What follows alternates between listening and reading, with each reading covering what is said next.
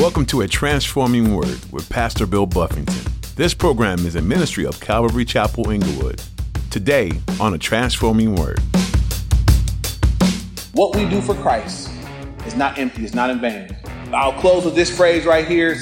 My pastor would always quote this. I don't know who the author of it is, but it says, only one life soon be passed. Only what's done for Christ will last. That's it. So you make sure that as you measure out all that you're doing, know that only what you do for Christ is going to last. You make sure that encompasses a great measure of what you're doing. Because a lot of stuff we're doing, God says, won't even matter. Only what's done for Christ. Make sure you're doing some stuff for Christ. Always abounding in the work of the Lord.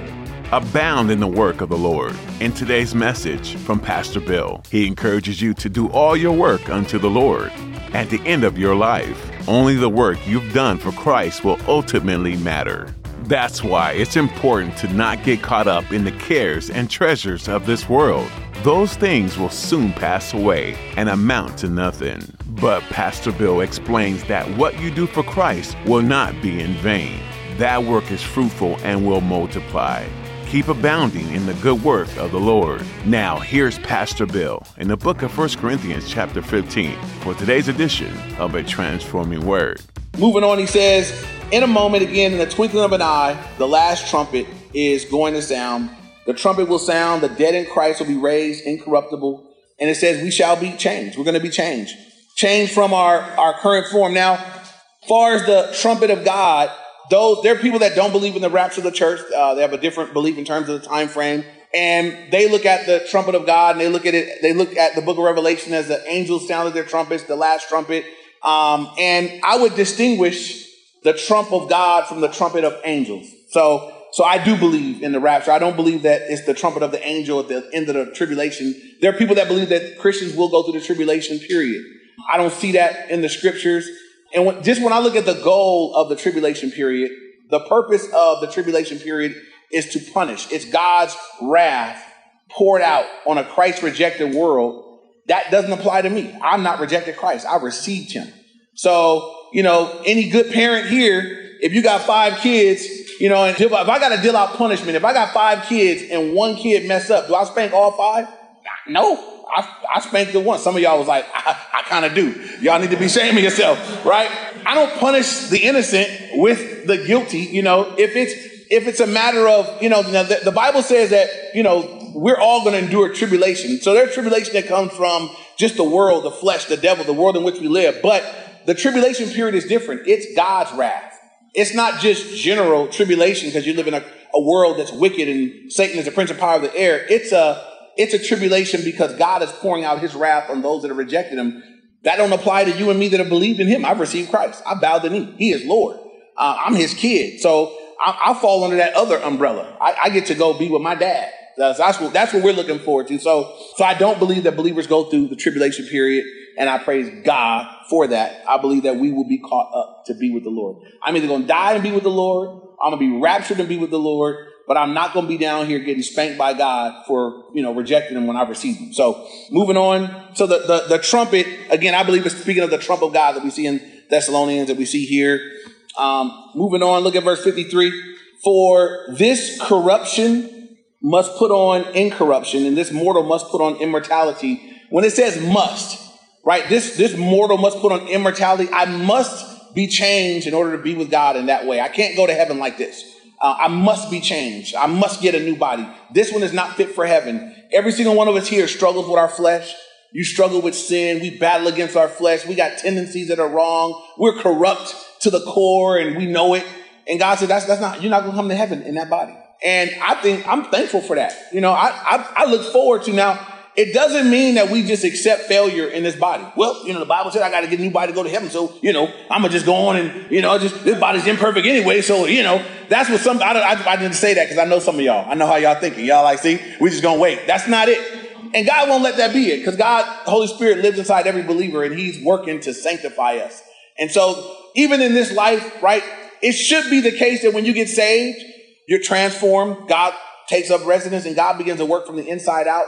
None of us should be what we were before we got saved, after we got saved. I mean, I'm the same Bill, I'm the same person, but I'm not the same God. I'm not doing the same stuff. And I'm growing in that continually. That should be the That should be the mark of, a true believer, that we're in the process of transformation. It'll never quite be done though, right? I'll never be holy enough on earth. I'll never be perfected on earth. I may be dramatically transformed, dramatically changed, but I cannot be perfect in my flesh. There's still stuff that's not right. So I still look forward to, and we all should still look forward to, a time where God says, you will be changed. New nature, new body, new everything. That's what we have to look forward to. Until then, we will battle.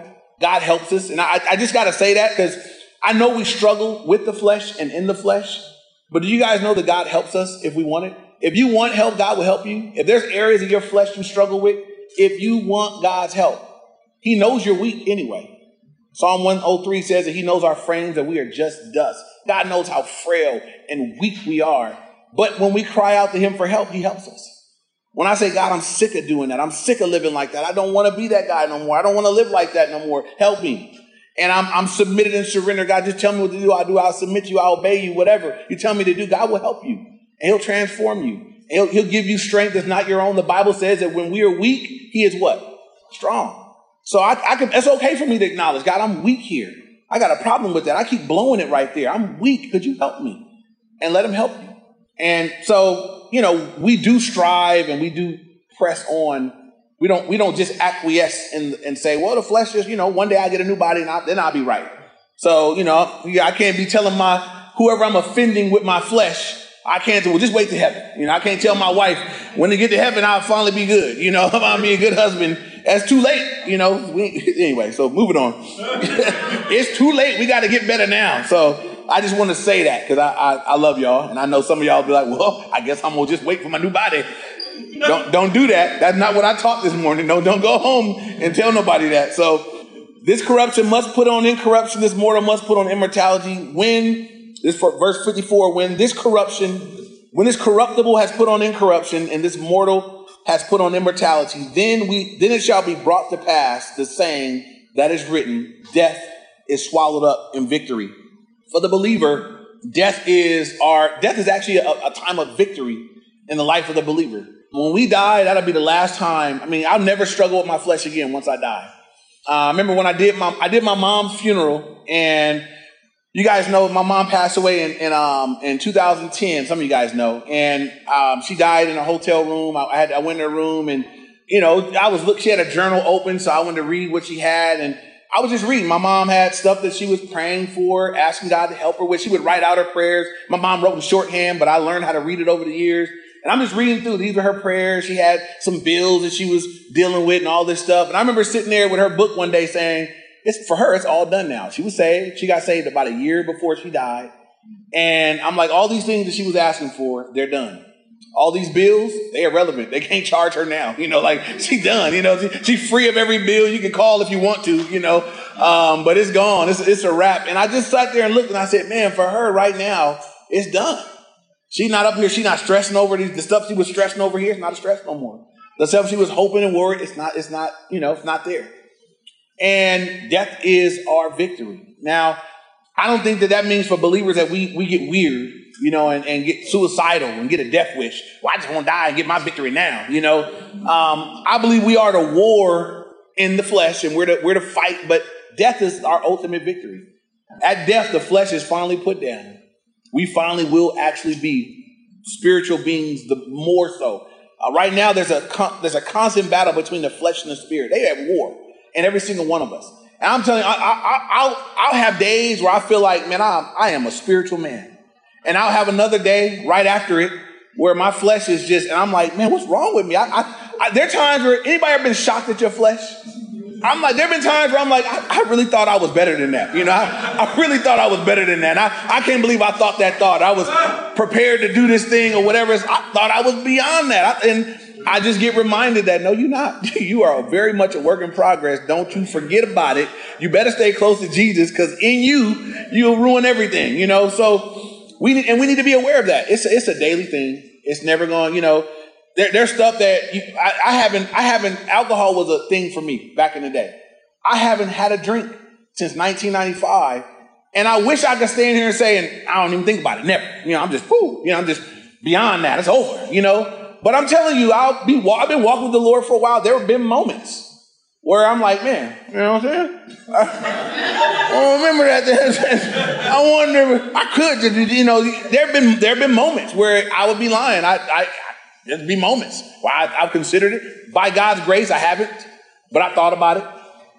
You know, and I look at that and I think, man, what's wrong with you? You know, you've been saved this long. You know, I know that would ruin for me. That would ruin everything, you know. And I realized that my wife, having never been a drinker, that's not even a thought for her. I used to smoke. I'll go long periods of time without even considering it. And every once in a while, sometimes I'll smell people smoking cigarettes and it stinks. Every once in a while, I smell a Newport and it's like, I remember that. My flesh is like, you remember that? I remember that. It happens. So I know I'm not done yet. This is, as much as you're moving forward and you're walking, it's not done. It's not going to be done. You need to battle and fight. Can we have victory though? Yes, we can. God gives us the victory. I don't claim any victory in my flesh. My flesh is a mess. But in Christ, I can have victory. By his Spirit, I can put to death the deeds of the body. And that's how we all can. Yielding to him, letting him have his way. Nobody here has enough willpower to win. You don't. So if you've been trying to do it in your willpower, I know you're failing. So I'm free you up today. Stop trying. And it's a difference between trying in the flesh. God, that's what it sounds like when you're trying in the flesh. It's all about what you're going to do. I'm not going to do that. I'm going to cut that off. And I'm going to do all these things to make sure I make it. You're not going to make it. You're going to do that and you're going to fail. And you're going to feel even more miserable because you try real hard and you still fail. This is how God works it. You stop trying. Just yield to him. God's going to yield to your spirit. I don't know how to walk holy. So I'm going to yield to you in every area, right? I might be trying to get a victory over alcohol, and I'm trying to put up all these safeguards for alcohol. God is saying what you really need to do is be in your word. And when the Spirit was telling you to be in prayer and be in the word, but you wouldn't do that, you end up failing over here. This is not in my notes, but I believe it's for somebody here today. When Peter was going to have an encounter with Satan and be tempted to not honor God, he was going to be tempted to deny the Lord. Jesus came to him the day before and said, Peter, you need to pray. Spirit is willing, but your flesh is weak, right? He didn't come and say, Peter, you need to make sure you don't deny me. You need to focus on, being bold and courageous when people challenge you about what you believe. He said, you need to be praying, Peter.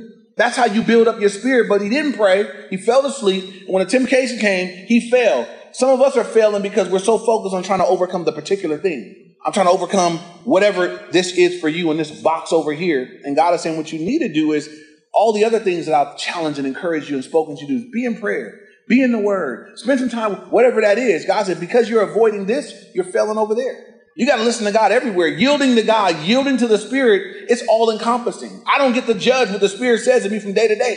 Every day there are things I know I need to do. I know that the Spirit is always calling me to times of prayer and always calling me to be in my word. And I need it. I get refreshed, challenged, restored, encouraged. Everything comes to me there. And there are other times where God is just, let that go. I want you to be quiet. There are times where God has just told me, just don't say nothing.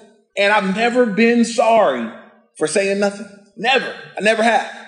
There was a couple instances that I was working out over the last 2 weeks. Folks had said some things. I felt like I should go back and correct it and say this, but I gave time to prayer first. And I look at what God did as opposed to what I would have done.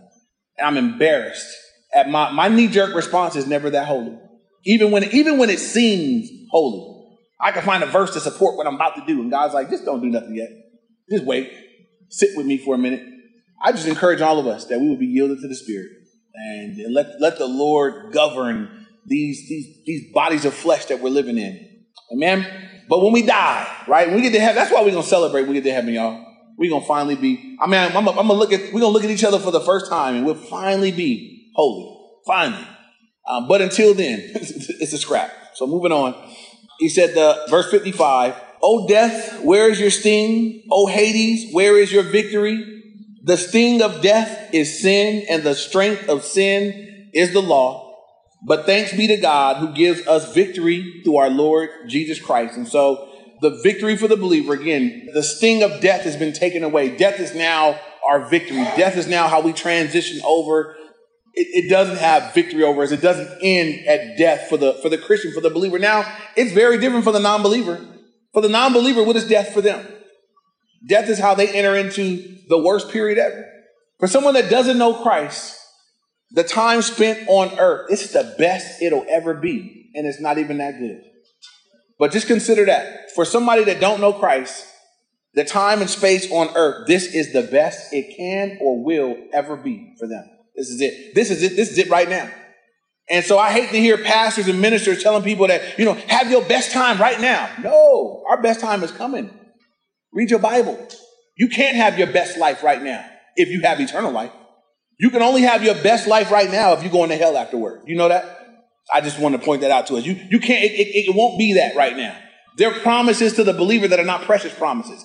Do I have a relationship with the Lord? Yes. Does God cover me? Yes. He supply all my needs according to his riches and glory? Yes. But then there's a flip side of the promises, right? If we love him and walk with him, is it going to be easy? No. 2 Timothy 3:12, all who desire to live godly in Christ Jesus shall or will suffer persecution. It's going to be rough walking with me in this world. To the disciples in the Sermon on the Mount, Jesus said, look, if they hated me, they're going to hate you. People going to hate you if you represent me in this world. Some of y'all want to be loved so much by everybody that you won't say or do the things that God's called you to say and do. We live in a world where God says, that's just what it's going to be like. If they hated me, they're going to hate you. I'm not comfortable with people that hate Jesus, but they okay with me. If you hated my wife, we wouldn't be cool. We couldn't be cool. You hate my rib. You can't hate her and then we be friends. Sorry. That's half of me. Can I hate your kids and we be tight? No, that's a part of you. It's offensive, the thought of it. You love your kids, and it's not feasible, right? We got to understand that's how it's going to be. It's going to be like that in the world. Be okay with it. Just don't be at odds with God. If I got to be at odds with somebody, I don't want it to be the Lord. And I'm not looking to have opposition. I'm not looking for beef. I'm not the guy out there looking to argue with folk and stir stuff up. But when it comes down to it, I believe the Bible. Jesus is Lord. He's the only way. There is no other way. I will not regress. I will not bow down. I will not submit to. No, that's what it is. And if that's the means, if that's why we end up having a beef or disagreement, I'm cool with that. I'll live with it. As long as I line up, as long as I'm on this list, as long as when I'm done, I'm on Team Jesus. Amen. It's where we need to be. Last verse, and here goes a summary of everything. This is actually the theme verse for the men's advance this year. So fellas, listen up real good. We'll go a little more in detail in this, but he says this: therefore, my beloved brethren, be steadfast, immovable, always abounding in the work of the Lord, knowing that your labor in the Lord is not in vain. And this is the conclusion. Paul said, look, because the resurrection is true, because this life is not it, because we're going to be resurrected, because we're going to be raptured to be with the Lord, because we're going to get a new body, because death is swallowed up and the sting of death is taken away and the victory of the resurrection, because of all those things, he said, look, because it's the therefore points back to everything else he just said. Therefore, my beloved brethren, be steadfast. What does that mean? That means to be firm. Stand your ground. Believe what you believe. Don't be waffling back and forth. You can't afford to be out here in this world unconvinced about your relationship with Christ and who Jesus is. You need to be steadfast. Immovable. This is almost the same thing. You can't be in a place where you're waffling back. I hate to hear somebody that's always sound like they're not quite 100% sure about what they believe. You need to get sure. You need to make an issue of that. You can't live in that place. How could you ever live for God 100% when you're waffling or unsure of all these things? I need to be for sure. I know Jesus died. I know he's coming back. I know how to be saved. That steadfast, immovable. For them here was considering the doctrine of the resurrection. Steadfast, immovable. Right? You can't be waffling back and forth. That's why he's having the whole conversation, because you guys used to believe in the resurrection. Some people came and taught something different. Now y'all believe in something different. You can't do that stuff. Steadfast. I'm not changing my mind. I got this from God. Immovable. I won't change positions. I got this from God. That's where you come from. I got it from God. Therefore, I'm not immovable because I'm arrogant. I'm not immovable because I know it all. I'm immovable and steadfast in my belief in doctrine because I got it from God. Are you getting it from God? We got to get it from God, you guys. So many voices today, so many people speaking, so many people interpreting things different ways and everything else. You need to spend time with God by yourself and get it from God. I've never met someone with false doctrine that didn't get it from man, ever. I never met a single person that through prayer and Bible reading came up with a false doctrine, ever. Not even little kids. I send my kids to the room, read your Bible and pray and come back and let's talk about it. Tell me, they might misunderstand some little pieces, but they don't come back with false doctrine. They don't come back misunderstanding key things, interesting, because they're just kids. I've been doing that to all my kids. That's been the rotation everybody's been on. I got my nephew with me for the summer. He's 9 years old. He barely can understand some of the English words he's reading, but he generally gets the synopsis, gets the general picture. False doctrine comes through people that teach it. So you got to be careful who you read, who you listening to, and all these things. That's why as a pastor, I'll be pressing y'all Bible reading every day. Get that discipline down or change your life. Read your Bible every day by yourself with God.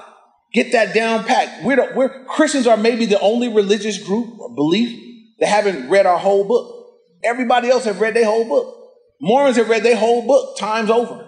Jehovah's Witnesses read their whole books and write new ones. The cults, they read their whole books. Everybody else have read their whole book, but us. We're like, well, I'm in 20 years saved, but I'm gonna get there. I read Matthew though. We all read it real soon. Read your whole book, y'all. That's why we're going to finish this year. We're going to do it again next year. Read the book. Study too, but read your book. We need to know this book.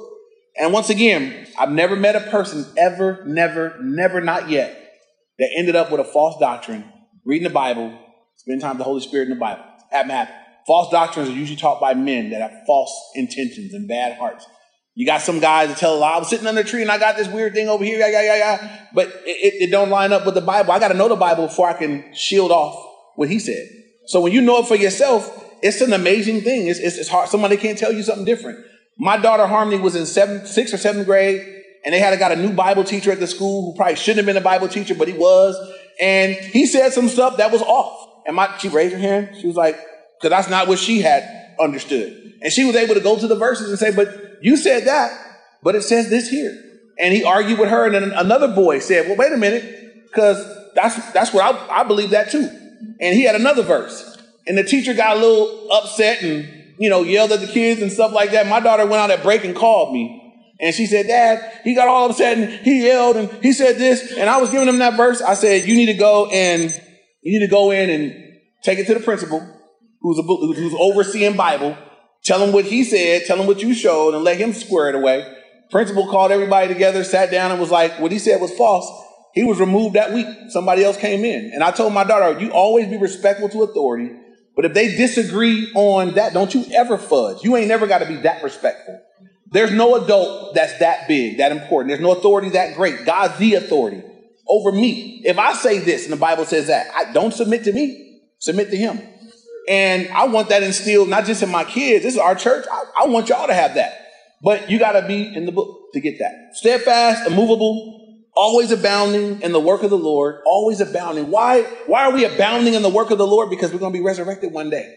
Why are we abounding in the work of God? Because this time is running out. I don't know how long I got to store treasure in heaven and to sow it up ahead of me. And so I need to be abounding in the work of the Lord now. This is my opportunity right now. Every one of us. Be abounding in the work of the Lord. I hope everybody here got your hands in something for God. As we make this move, there are going to be lots to do. And so if you haven't been, let this be a season where you get your hands. Put your hand to the work. Prayer is a work. Personal Bible study is a work. But there are opportunities to serve and be a part of what God is doing. Make sure that you're abounding. And I just want to point, abounding is not just a little bit. Abounding is always abounding in the work of the Lord. And it says this, knowing that your labor in the Lord is not in vain. What we do for Christ is not empty. It's not in vain. I'll close with this phrase right here. It's, my pastor would always quote this. I don't know who the author of it is, but it says, only one life soon be passed. Only what's done for Christ will last. That's it. So you make sure that as you measure out all that you're doing, know that only what you do for Christ is going to last. You make sure that encompasses a great measure of what you're doing. Because a lot of stuff we're doing, God says, won't even matter. Only what's done for Christ. Make sure you're doing some stuff for Christ. Always abounding in the work of the Lord. Thanks for joining us here on The Transforming Word. Pastor Bill Buffington has been teaching through the book of 1 Corinthians. This letter was written by Paul to the Corinthians sometime after he lived in Corinth. He had an intimate knowledge of the church there, and so he felt compelled to write a direct letter to address the things that were happening among the believers there. The things he wrote about showed that there were problems in the church then, just like there are issues in churches today. Even among believers, there are real sin issues that can derail an entire church if those areas aren't dealt with. Are there areas in your life today that you know need to be addressed? If you need someone to talk to or to pray with, we're here and are ready to answer your call or text. Our number is 310-245-4811. That number again is 310-245-4811. We're so glad you tuned in to A Transforming Word. We'd love to meet you. If you're in the Inglewood area, come join us this weekend for church. We meet at Calvary Inglewood every Sunday, and you can get more information on our website, calvaryinglewood.org. There, you'll also be able to learn more about this ministry and listen to additional teachings from Pastor Bill. Again, that website is calvaryinglewood.org. That's all we have time for today. Join us next time as Pastor Bill continues to teach through 1 Corinthians. We look forward to another edition of A Transforming Word.